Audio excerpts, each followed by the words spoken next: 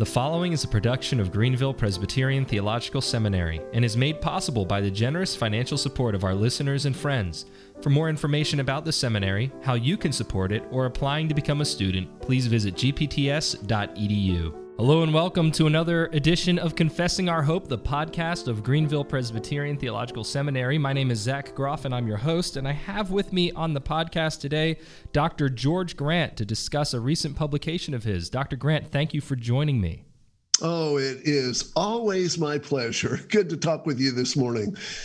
Good to talk with you too. For the remainder of the podcast, I will be referring to Dr. Grant as George. No offense intended to anyone. No. That is my requirement. George is senior pastor of Parish Presbyterian Church in Franklin, Tennessee. He's the founder of New College Franklin, president of the Kings Meadow Study Center, and founder of Franklin Classical School. He is a prolific author and accomplished Christian educator, and I am privileged to know him as a good friend. Today, we will be discussing a recently released discipleship tool which George has put together called Keystones, subtitled Make Disciples, published last year by Standfast Books. According to one esteemed endorser, following the historic church's devotion to Scripture, we can walk alongside Chalmers and Grant to learn anew the Father's love for us, the Son's grace to us, and the Spirit's sanctifying work in us. End quote. I wonder who wrote that. An esteemed reviewer. Yeah. Well, I think our listeners have figured that one out. In any case, we're going to focus or frame our discussion, rather, relating to the Keystones in three general areas of focus: the what, the why, and the how. Not necessarily in that order at all times, but those are the questions we're going to be posing, and I'll be posing to you, George, as we go through this. Now, one thing I really sincerely do greatly appreciate about the Keystones method of Bible study, and particularly how you've presented it here, is that it is grounded in a rich tradition going back centuries into church history. Can you speak to the formative historical influences that lie behind the methodology? Well, the methodology is rooted in, though it's not entirely true to, something called the Lectio Divina. Now, Lectio Divina was a medieval approach to the Scriptures that we might summarize as observation, interpretation, application, and supplication. The Lectio Divina can be traced, or at least portions of it, all the way back to the church in Antioch, which was known as one of the two primary schools of interpretation in the early church, the Antiochian school and the Alexandrian school. So we're talking way back in the patriarchal period. The Antiochian school really took seriously the literal meaning of Scripture and its application. And so as generations of Antiochian pastors were trained, they were taught to look at the details of the text, lectio, or observation, and then from there begin to make interpretations, applications, but also to pray through the text so that the text would come alive spiritually, and so that it wouldn't just be an academic exercise or a doctrinal exercise, it would become a genuine devotional exercise. Well, that method of lectio, meditatio, contemplatio, and oratio became kind of a standard for, at first, the evangelistic movement that moved out from the Eastern Mediterranean throughout Europe and North Africa and beyond. But then it was kind of rooted in the Benedictine tradition of monasticism. And that's probably where Lectio Divina starts to pick up some of its peculiar mystical tendencies, which have persisted to this day. Some of the less helpful aspects of the tradition. But there was always this sense, we see it in Calvin, we see it in Luther, we see it in Knox, that the disciplines of reading the Scripture, thinking through what the text is actually saying, then finding ways to live it out and to pray it out was, kind of a cornerstone of the way that historical interpretation was done. So hermeneutics, biblical hermeneutics, was rooted in this observation, interpretation, application, supplication sort of structure. But along comes Thomas Chalmers in the 19th century. He was converted after he had already been a pastor for 8 years. He was a part of that old moderate Scottish tradition of moralism. And he suddenly came to realize that he knew a lot about the Bible, but he didn't really know the Bible. He realized that he had missed this entire component. So he began to read the Bible voraciously, looking for the gospel.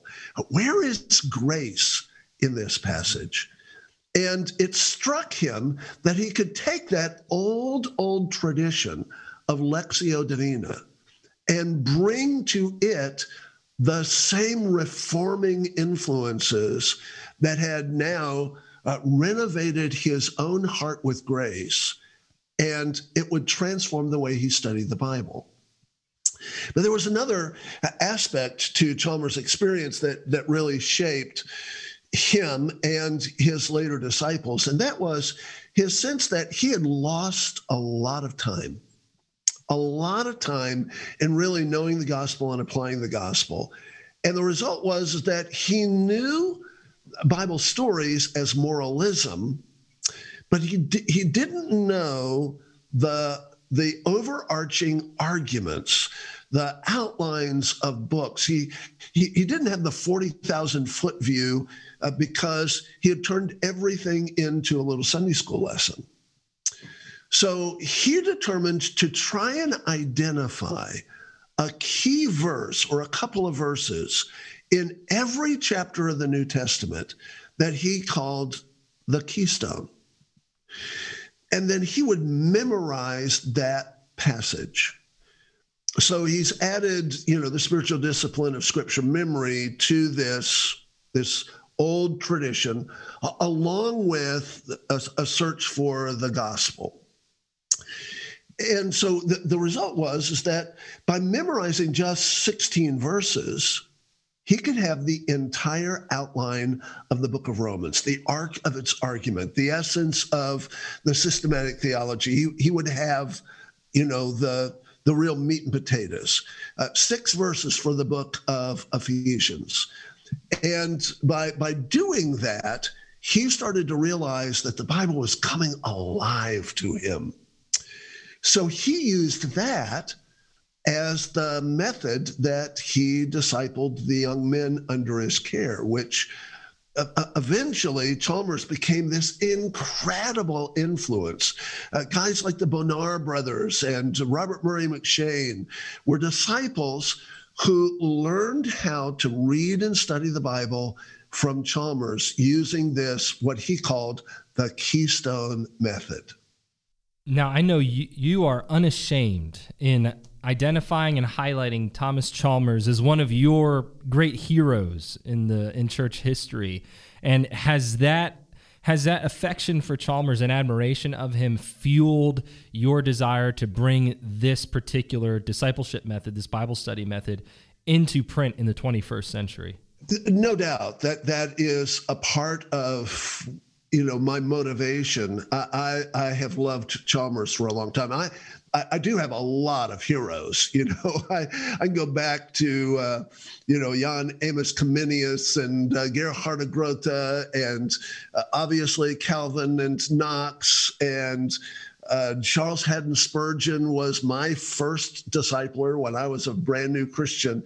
I read everything I could get my hands on of Spurgeon. I have learned so much from Kuyper and Bavinck, but there was something about Chalmers that always piqued my interest, even before I made a serious study of him. And that was that he made decisions all throughout his ministry to focus on discipling a cadre of faithful men who would then go out and change the world. Chalmers was hugely influential in launching the modern missions movement, the modern Bible Society movement. He was, a partner with Wilberforce in the fight against the slave trade. He was a remarkable reformer and unstintingly courageous at every turn, oftentimes to the detriment of his own prestige and reputation. And I just always loved that. But there was always this question in my mind, which was, why does it seem like all of the men that Chalmers shaped and discipled, why is it that many of them are better known than he is? Why are we quicker to know something about Robert Murray McCheyne or about, Andrew or Horatius Bonar than we are about Chalmers?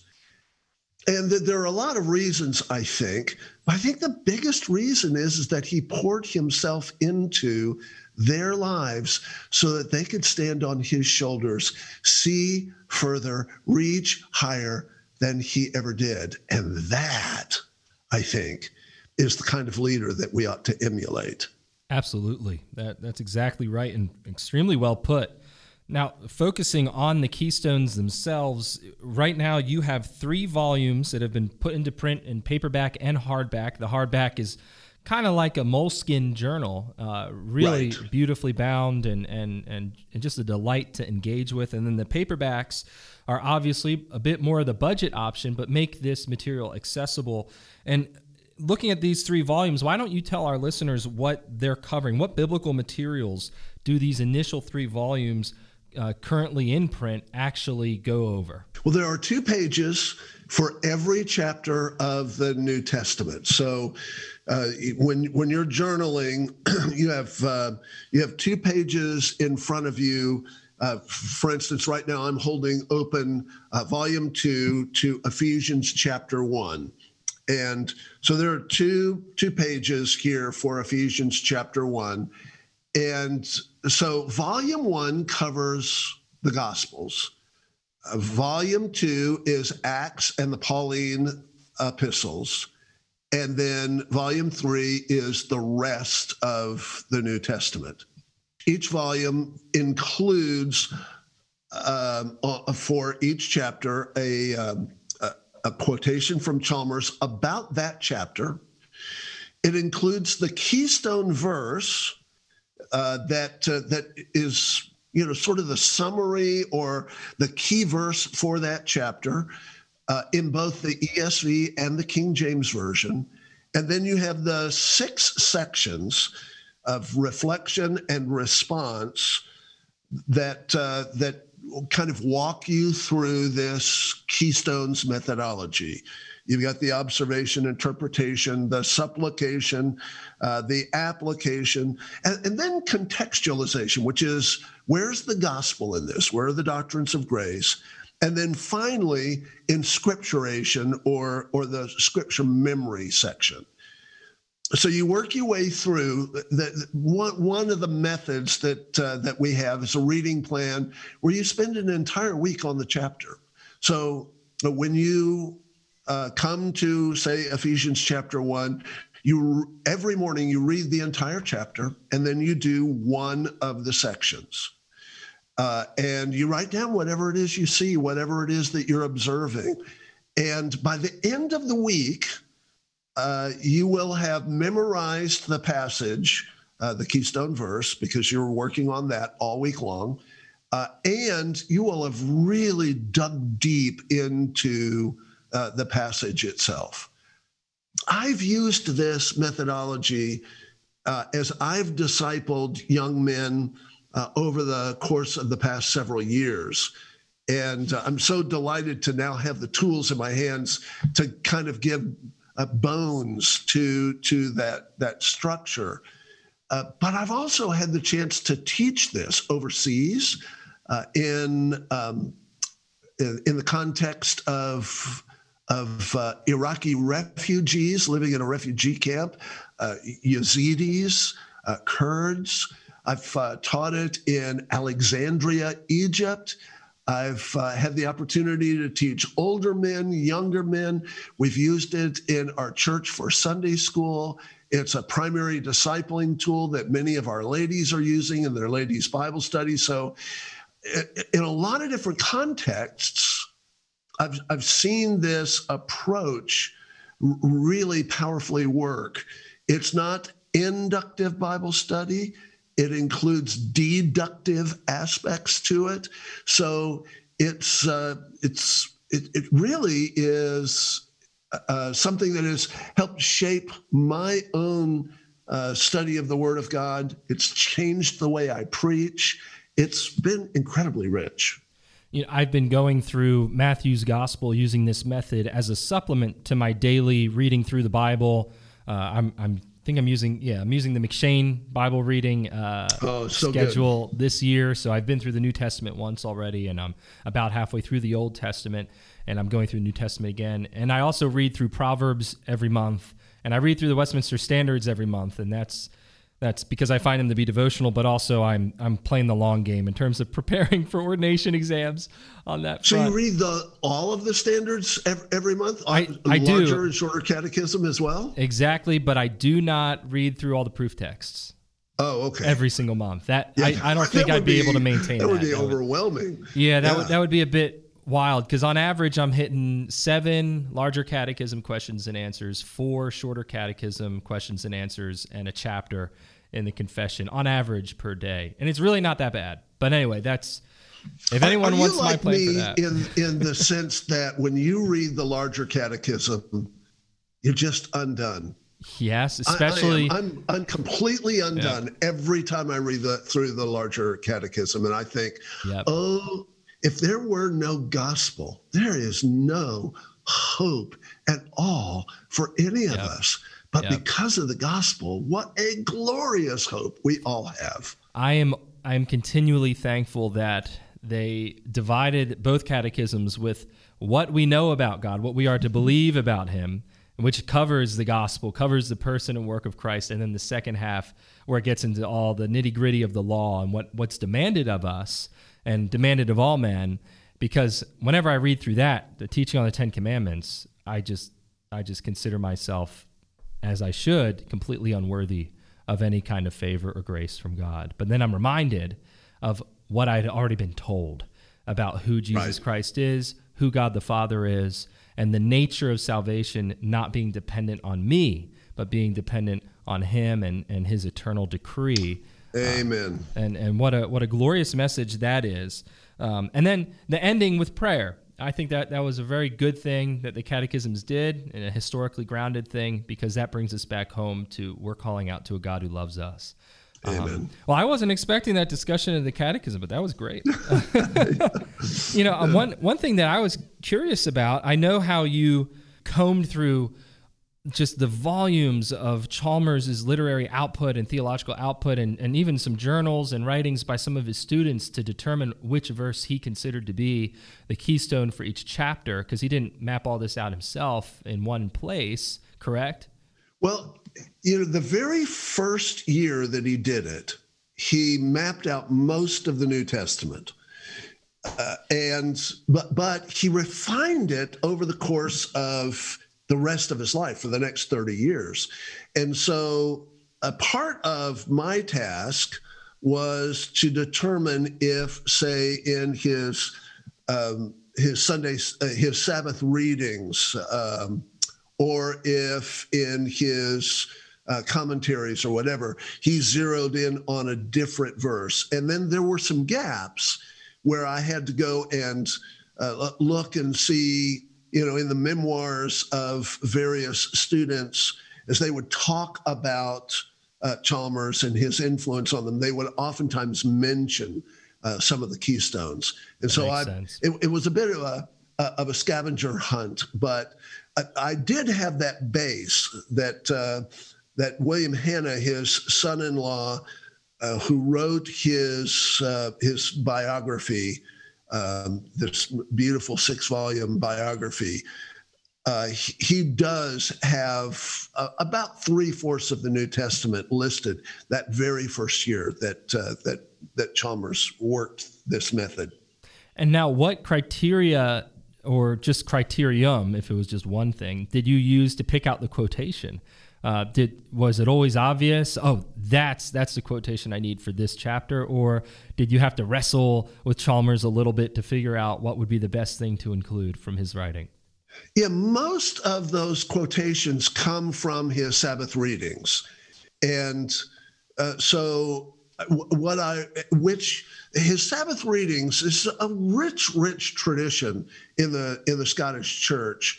That before the evening worship service, a group of people would gather at the pastor's house, usually at the manse, and they would read a single chapter of the New Testament and then pray through it. And so the Sabbath readings of Chalmers, which have been published, those are his prayers on a particular passage. And so they're incredibly applicable to this. So oftentimes I would select something from that. It wasn't always obvious, and because of the peculiarities of Chalmers' prose, this is one of the reasons why Chalmers is not as well known as some of his contemporaries. Even though he had vastly more influence, he had this kind of peculiar pre-Victorian Scottish dialect that is very, very unfamiliar to us. And so sometimes I would break up sentences just so that they could be a little bit more understandable. And sometimes I would leave out parenthetical phrases because I wanted the quotations to get to the heart of that keystone idea. So what you've done here, and this is enlightening to me. I didn't realize all of those details, even having read through the preface and the introduction, which you've included in the materials, but you've really provided a critical resource. And what I mean by that is not like critical theory or anything goofy, but you get those Norton critical editions of, say, the Odyssey or the Iliad or Canterbury Tales, where you have significant annotation or a critical, bringing together of various disparate editions of a work to produce the most likely to be original thing, or just obviously editorial input that would go beyond merely cutting and pasting and rearranging. I mean, what you've done is really a thoughtful curation, that maybe that's the best word of it, of Chalmers's Keystones method and his discipleship method here. Well, and one of the things that I was aiming at was to make it as much alive as the way that Chalmers used it with his students. He almost never sat across a table with his students. He walked with them. They would walk around St. Andrews, in the streets of St. Andrews, and they'd be very animated in their conversation, and they would wrestle with the scriptures, and they would walk through this passage.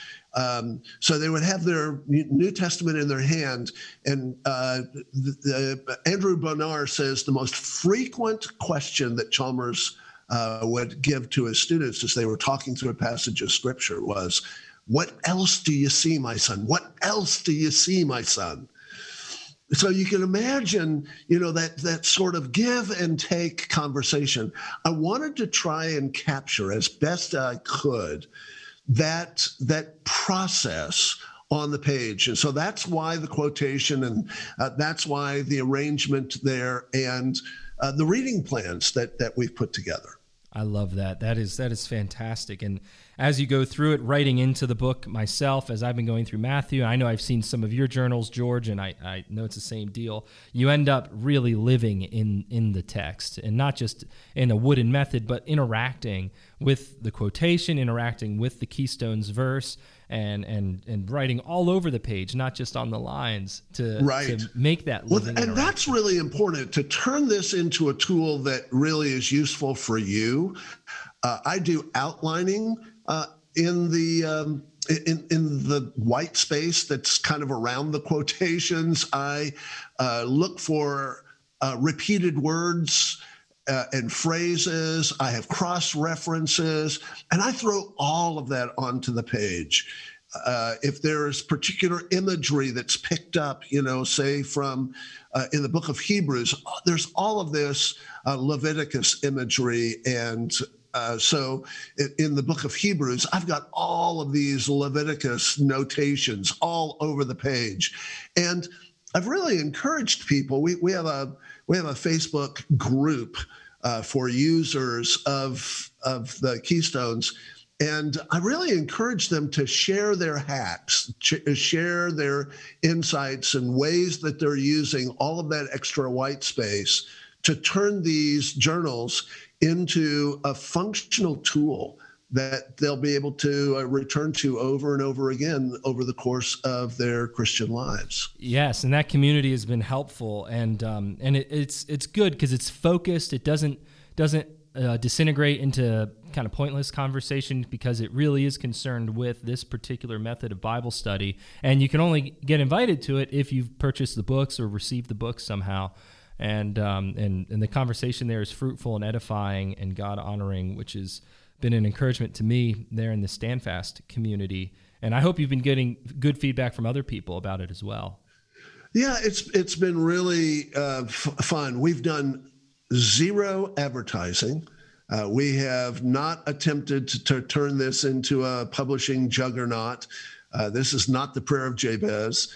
The whole point of this is really just to put tools in the hands of pastors and Sunday school teachers and others to begin to disciple others and to grow them in Jesus. You have you hit the high points of actually sitting down, cracking open Keystones alongside of our Bibles, and going through those two phases of reflection and response, and the 6 steps which you give as well. And I've heard you on other episodes get down into the nitty-gritty and the weeds on that. And so I don't think we necessarily need to do that again. I think you've given us a good taste of it, and I want to point our listeners to where they can get a preview of it themselves. We'll do that at the end of the episode. Sure. But focusing on, and one of the primary concerns of this podcast is pastoral care and practice, focusing on your role as a pastor there, even just at Parish. How have you been using the Keystones method in the life of your church? You mentioned the women's group using it. You've mentioned how that you have been using it in different places, but how exactly what does that look like? When I was a young pastor, one of my great disciplers, friends, and influencers was Jay Adams.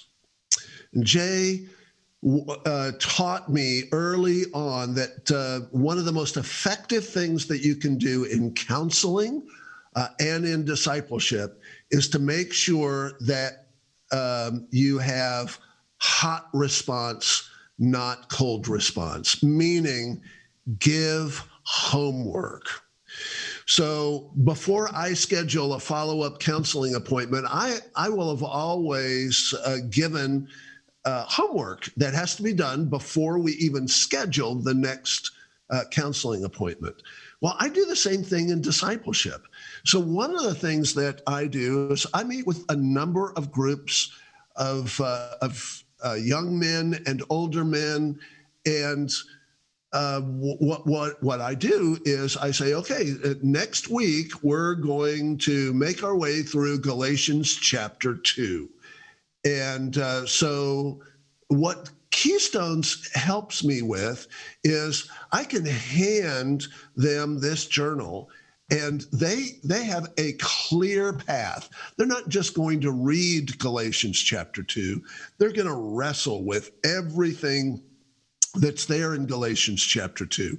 And they're going to come having memorized Galatians chapter 2, verse 20. I've been crucified with Christ. It's no longer I who live, but Christ lives in me. In the life I live in the flesh, I live by faith in the Son of God who loved me and gave himself up for me. So when we meet together, we've got a clear outline of stuff that we can talk through. We don't have to have a lot of chit chat and in the last 5 minutes get to what it is that we're really after. We've got a real structure. So one of the ways that I'm using this is just in my basic discipleship methodology. It's not so much a curriculum, but I've got a way for us to dig into the Bible together that gives real direction and structure to our conversation. That hits the point that really attracts me to the method, and I've described it to the people in my church and introducing it recently to them, that it's not so structured as to be suffocating and even inane, like some Bible studies tend to be, but it's not so free form as to be really difficult to stay on top of or to keep motivated with. And it hits that nice middle ground. It's just right. Provides just enough structure to keep me on track and motivated, but just enough liberty that I can really engage with the text without feeling suffocated. I wanted to insert that there. Yeah. And I think that it works best in community. Where there's we have several small groups now in our church of guys who just decided, we want to study the Bible together, so let's meet at Chick-fil-A, on Tuesday at lunchtime, and we're just gonna walk through a chapter a week. And they're doing it in conversation. I didn't notice that. I see now. He asked that same question 3 times in the text. Oh, that's great. That helps make the whole thing make sense. And suddenly it comes alive. And then as you're sharing how you've prayed through the text, that really then begins to open up life on life. And real community begins to emerge at that point. A second way that we have used this at our church is we have taught it in Sunday school classes as a methodology. So, for instance, I did the book of Colossians. I've done the book of Ephesians, where each week I tell everybody, okay, next week we're going to be in Ephesians chapter 3. So, have your notebooks and have all the questions filled out. And then the class itself is just talking through it. And, I love teaching in a kind of Socratic fashion where people are, bouncing ideas back and forth. Q&A is oftentimes the most fruitful part of a class like that. And again, you're building community, you're getting people excited, they're able to contribute, their insights really matter. They'll say, I noticed that the word so is in the passage 9 times. When God's repeating himself, that's pretty significant. You should pay attention. So those kind of details work great in a class discussion. I've used it on the mission field. I mentioned that. One of the things that I have discovered is we have a seminary that Dominic Aquila has started in Alexandria, Egypt. And Egypt has this really, really rich Presbyterian heritage that most people aren't aware of. And so we've got this seminary. So we've got really motivated students who are planning to plant churches. But because of the peculiarities of both the traditional culture and the smothering influence of Sharia in a Muslim country, these are guys who know a lot of doctrine, but they don't know the Bible. So teaching this methodology to these really bright future pastors is an incredibly rich enterprise, and they're learning the Bible in side by side with their systematic theology and their homiletics courses and all of that. That is making a huge difference. But then, just to the north of where we're teaching those seminary students, we've got this really rich ministry in Iraq, and in particular with the Kurds and the Yazidis, who have been just decimated in recent years by ISIS. And they are so hungry for the Word of God, but they have no context. They know nothing. They don't know what a cross-reference system is. They don't know how to find a verse. If you say Ephesians chapter 1, verse 3, they would have a really hard time finding it. And so what I have found is that this methodology is a perfect way to give structure that enables that student who knows nothing to have confidence that they can make their way through the text, or that student who has a lot of knowledge but doesn't necessarily have the arc of biblical theology in their mind. It enables them to finally see it. So it has all of these rich applications. I commend this resource to our listeners. I've been using it just in individual Bible study all by myself, and it's been extremely helpful to me. And I can only imagine that with greater degree of accountability in a group setting, how helpful it would be, and the additional insights from earnest brothers who as well are motivated to dig into the Word and to mine the riches of God's wisdom contained therein. And one thing I have been wondering, George, now that I have these 3 volumes and I intend to go through them either by myself or with others, and probably multiple times in my pastoral career, I intend to use this tool. Did Chalmers identify keystone memory verses for the Old Testament? Portions of the Old Testament. Unfortunately, he did not, as far as we know, do all of the Old Testament. But you will.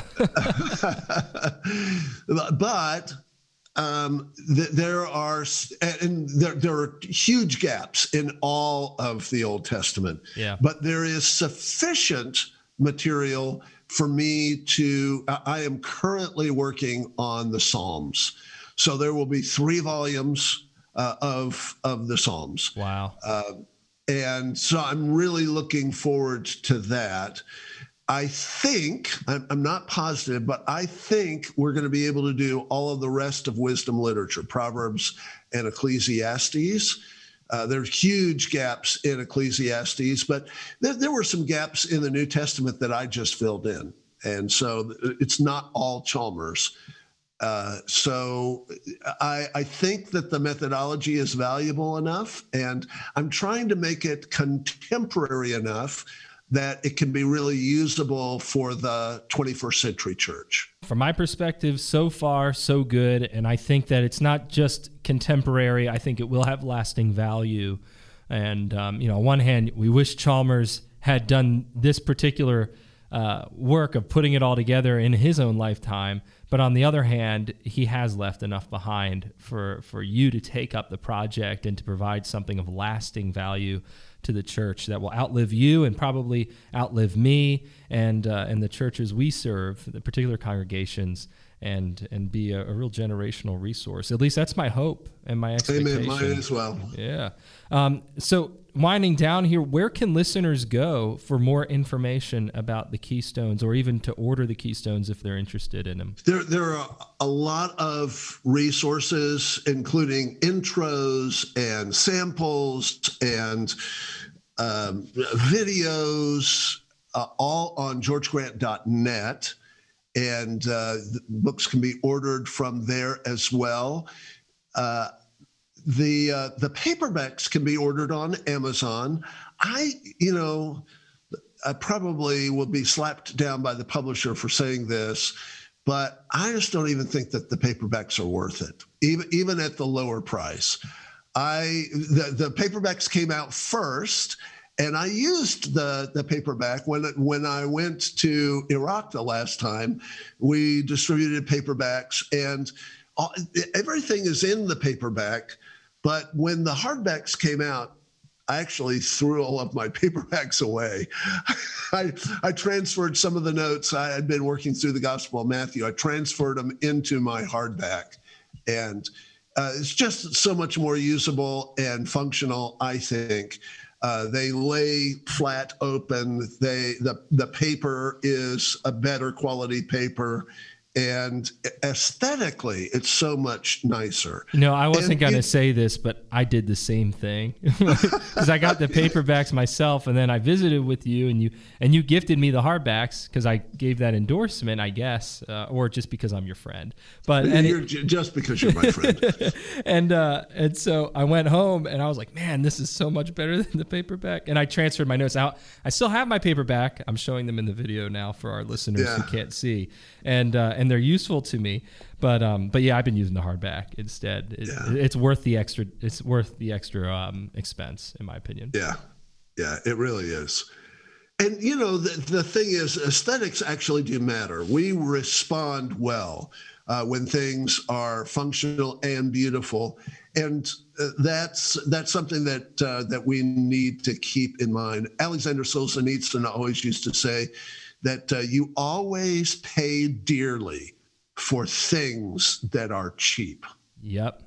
When this is a little aside, our listeners have heard me talk about my time selling guitars with a major musical instrument retailer. And when I first started, I didn't think anything about aesthetics for guitars, and how foolish is that just on the face of it? Because what I learned very quickly is that especially a young student, but even some of the older guys who were getting into the instrument just at the ground level, if they bought a guitar and they weren't necessarily thrilled with how it looked, what are they likely to do? They're likely to hide it away in their closet when they're not playing it. But if they buy a guitar that they really think is beautiful, they'll put it out on a guitar stand in their office or their study or their classroom or whatever. And if they do that, how much more likely are they to pick it up off the stand and play it? And if they play it more, they're going to get better at guitar. And if they get better at guitar, it's going to be more fruitful for them. And then me as a sales guy, I get to sell them more guitars when they come back to me. Yeah. And so I would emphasize that. See my guitar over there in the corner? Yes, that's a very nice guitar. It's a Guild. I love that guitar. There's a great song by David Wilcox called Guitar Shopping. That I'll have to look that up. Yeah, you need to find the David Wilcox Guitar Shopping. Yeah, I'm writing that down right now. All right, so we can go to georgegrant.net for more information and to order the books. Obviously, George isn't saying this, but I will. If you are earnestly interested in getting the books, go to georgegrant.net and get them from there. Don't buy from Amazon. Buy directly from George, I think, or from Standfast Books, I should say, because if you do that, I don't think that the hardbacks are even available on Amazon. I think it's just the paperbacks. I think you're right. Yeah. So, and there are bulk. There are bulk prices for those who want to use it for a class. So I know a homeschool co-op in Charlotte, North Carolina, that is using the Keystones as a part of their regular fellowship together. And there are missionaries that are using this out in the mission field. And so they're buying these in bulk. So just getting that little price break is always very helpful. George, I think you've given us a lot of great information and encouragement, not only about this particular product, this book, this methodology, but also about Chalmers and the warmth that you feel when you think on his influence and legacy, and also an appreciation for practical retrieval. Right now that's a buzzword, retrieval, in terms of theology and ways of doing theology and classical theism and all other things I've talked about on the podcast. But this is an interesting instance of religious retrieval or theological retrieval, in that it's retrieving a Bible study method that has been suffused with the gospel in recent years by comparison to broad stretch of church history anyway. And I think that that's a valuable and interesting project in and of itself. Do you have any additional thoughts to share with our listeners before we conclude? Well, the first, I have been a friend of Greenville Theological Seminary from the earliest days and have been so deeply influenced by so many of the men who have taught at Greenville. Joey Pipa has been a friend of mine for almost 40 years. And we knew each other when we were both pastoring in Houston, Texas, before he ever went to California, before he ever came to Greenville. And so I just want to say thank you for making the message of Greenville and its legacy of raising up a whole new generation of faithful reformers so accessible. I think what you've done, Zach, has been able to magnify Dr. Pipa's vision, and now as we transition to a whole new era at Greenville, I think that the foundations that have been laid are sufficient to carry the weight of a great and glorious future. Well, that is very kind of you, George, and I greatly appreciate the encouragement. Thank you, brother. Bless you. Thank you for listening to this edition of Confessing Our Hope, the podcast of Greenville Presbyterian Theological Seminary. To help ensure that we can continue to produce content from a Reformed and confessional Presbyterian perspective, please consider making a gift of support in any amount at gpts.edu/donate.